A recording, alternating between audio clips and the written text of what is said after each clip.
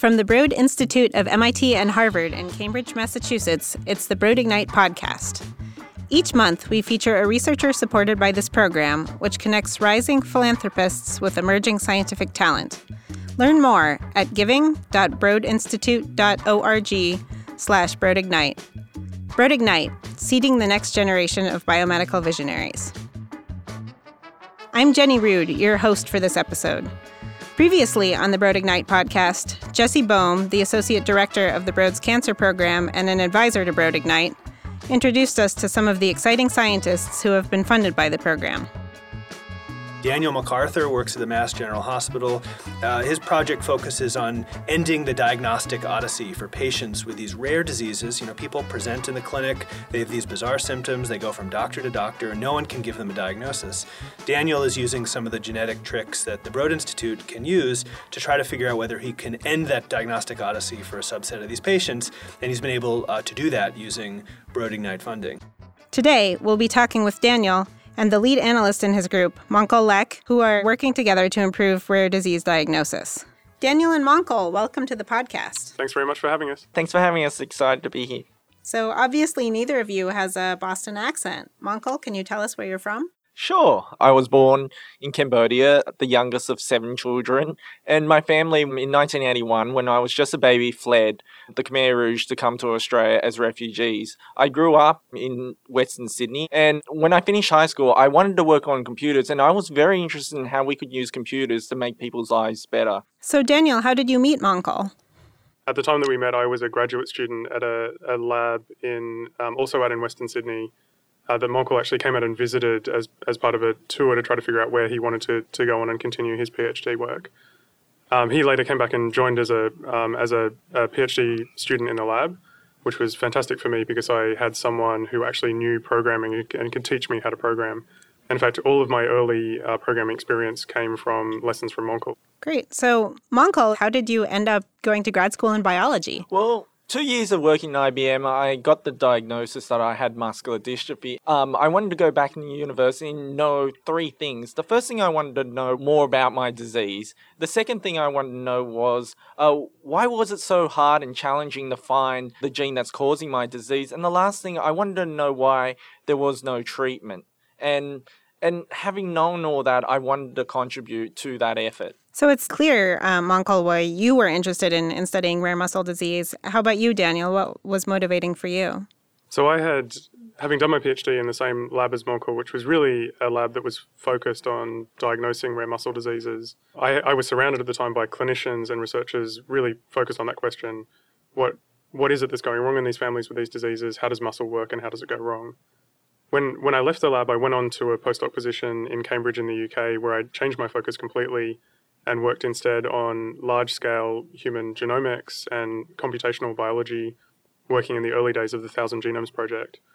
But then when I started my own lab in Boston for about 4.5 years ago now, it really made sense to try to bring those 2 strands together to try to figure out how we could apply the genomic methods that I'd learned about in the UK to the types of diseases that Monkol suffers from and that affect so many undiagnosed families around the world. So I'd love to get into a bit more about the details of the work that you're doing and with your colleagues to help improve this sort of diagnostic journey for patients and their families. Monkol, can you speak a little bit about how the current diagnostic journey is different from your own experience? Yeah, sure. So at the age of 19, I started noticing that I was having problems doing everyday things. So going upstairs, standing up for long periods of time, and also picking up things from the ground. And what was very frustrating at the time is a lot of doctors, because of my age, thought it was just a temporary thing that would go away. And unfortunately, so did my parents. It was only until one doctor actually ordered a blood test and found out that I had an indication that I had muscle damage, which was unusual for someone of my age and someone that hadn't actually ran a marathon, for example. So it wasn't until a few more years that I got an official diagnosis that I had a form of muscular dystrophy, but they still didn't know what gene caused the muscular dystrophy. So at the time, the technology that was available and techniques, they'd had to test each gene one by one that caused my disease. And it wasn't until at the age of 32 that they actually finally found the disease-causing gene. So nearly about a decade later, from first discovering I had something wrong with me to actually knowing the disease gene. So after going on that journey, when I came to Boston, I wanted to work with technologies to rapidly reduce that time that patients have to wait. And the technology that was available 4 years ago and that we're still using here allows us to look at all the genes at once. And so it's a lot more efficient in terms of the time it takes and also efficient in terms of the costs. And then we can rapidly narrow down the disease-causing genes. So in a matter of months now.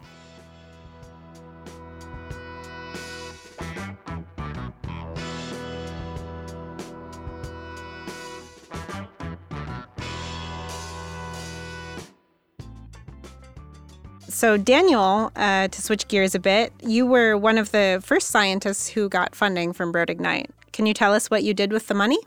Sure. So our standard process for diagnosing these muscle disease patients at the moment is really focused on looking at their DNA. So trying to read their DNA to understand what changes exist there and then what sort of impact those might have on genes.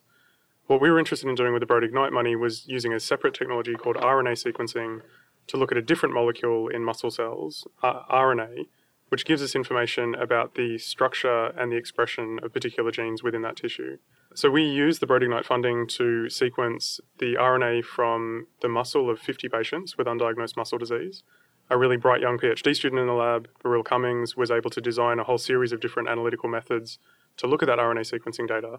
And we were able to find, as a result of that, answers in 17 of those families where DNA sequencing had not worked in giving us an answer, that we could then return back to the families as formal diagnoses. So it sounds like the Broad Ignite funding actually made a difference in patients' lives. I mean, I think that's true for any situation where we can return a diagnosis back to the family is important. In this case, for instance, we were able to diagnose one family. They had a young girl affected by a disease called Nemaline myopathy. They had elected not to have additional children until they had a genetic diagnosis, because they wanted to be able to make sure that they could test future children to ensure they didn't have the disease. So we were able to return back a genetic diagnosis to that family that now means they can go on and have more pregnancies, confident that their future children will not be affected. So what's it like to get a seed grant like Broad Ignite while you're still fairly early in your career? I mean, you said your lab's only about 4.5 years old. This sort of flexible funding is incredibly important in any young researcher's career. Most research funding comes from organisations like the National Institutes of Health, or the NIH. The grants that the NIH provides tend to be quite large, and there's a very long turnaround time between when you apply for funding and when you might actually receive that funding. And so that means it's extremely difficult to test innovative new ideas in that funding system. With a grant like the Broad Ignite grant, that provides very rapid, flexible funding that we can use to, for instance, take a novel idea like RNA sequencing for diagnosis, apply it to a relatively small number of patients, prove that it's working, and then use that data to apply for much larger scale funding from organisations like the NIH.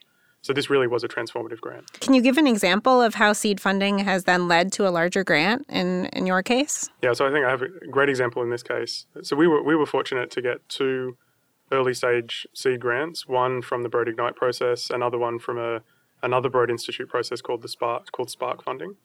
And with preliminary data from those 2 grants, we were able to put together an application for NIH funding that ultimately led to a $13.5 million grant from the NIH to form a new Centre for Mendelian Genomics at the Broad Institute.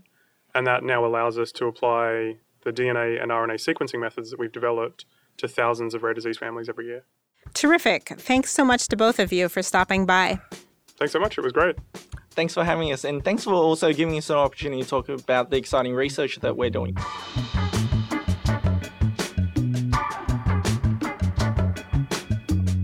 This has been the Broad Ignite podcast. Stay tuned for our next episode and learn how the next leap in genome editing might come from a humble organism that feasts on pond scum. The Broad Ignite podcast is produced by Bradford Krieger of Big Nice Studio. Special thanks to Scott Sassone from the Broad's Communications Department. And of course, a huge thank you to our fantastic community of Broad Ignite supporters. Learn more at giving.broadinstitute.org/broadignite.